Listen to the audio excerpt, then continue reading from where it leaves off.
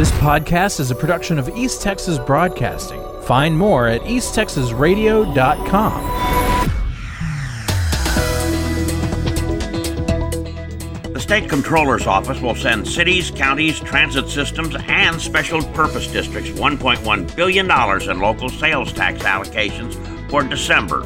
That's 2.5% more than in December of last year. Texas bases those allocations on sales made in October by businesses reporting monthly tax. The U.S. Department of Agriculture has launched an online application for direct loan customers. More than 26,000 customers who submit a direct loan application each year can now use an online, interactive, guided application that's paperless and provides helpful features, including an electronic signature option, the ability to attach supporting documents such as tax returns, complete a balance sheet, and build a farm operating plan. This tool is part of a broader effort by USDA's Farm Service Agency to streamline its processes, improve customer service, and expand credit access. Noon on Friday is the deadline to register with the Hopkins County Chamber of Commerce to hear Dr. Ray Perryman talk about the Northeast Texas economic forecast for 2024. The renowned economist will be headlining the Economic Outlook Conference, scheduled for 11:30 to 1 p.m. on Tuesday, December 12th at the Hopkins County Civic Center. For more information, call the Chamber at 903-885-6515 or email info@hopkinschamber.org.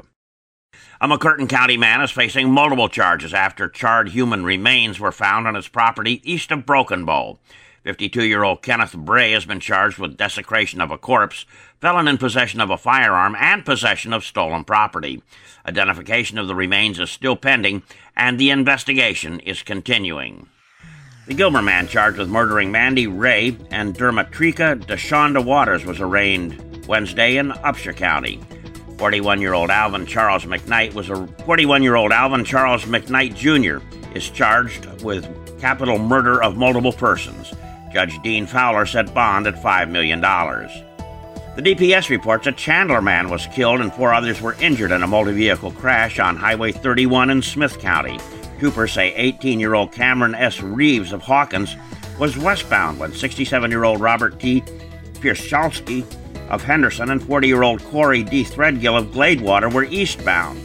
Reeves' passenger, 20-year-old Aiden R. Kelly of Chandler, was pronounced dead at the scene. Those hurt in the collision reportedly had non-life-threatening injuries. I'm Dave Kirkpatrick.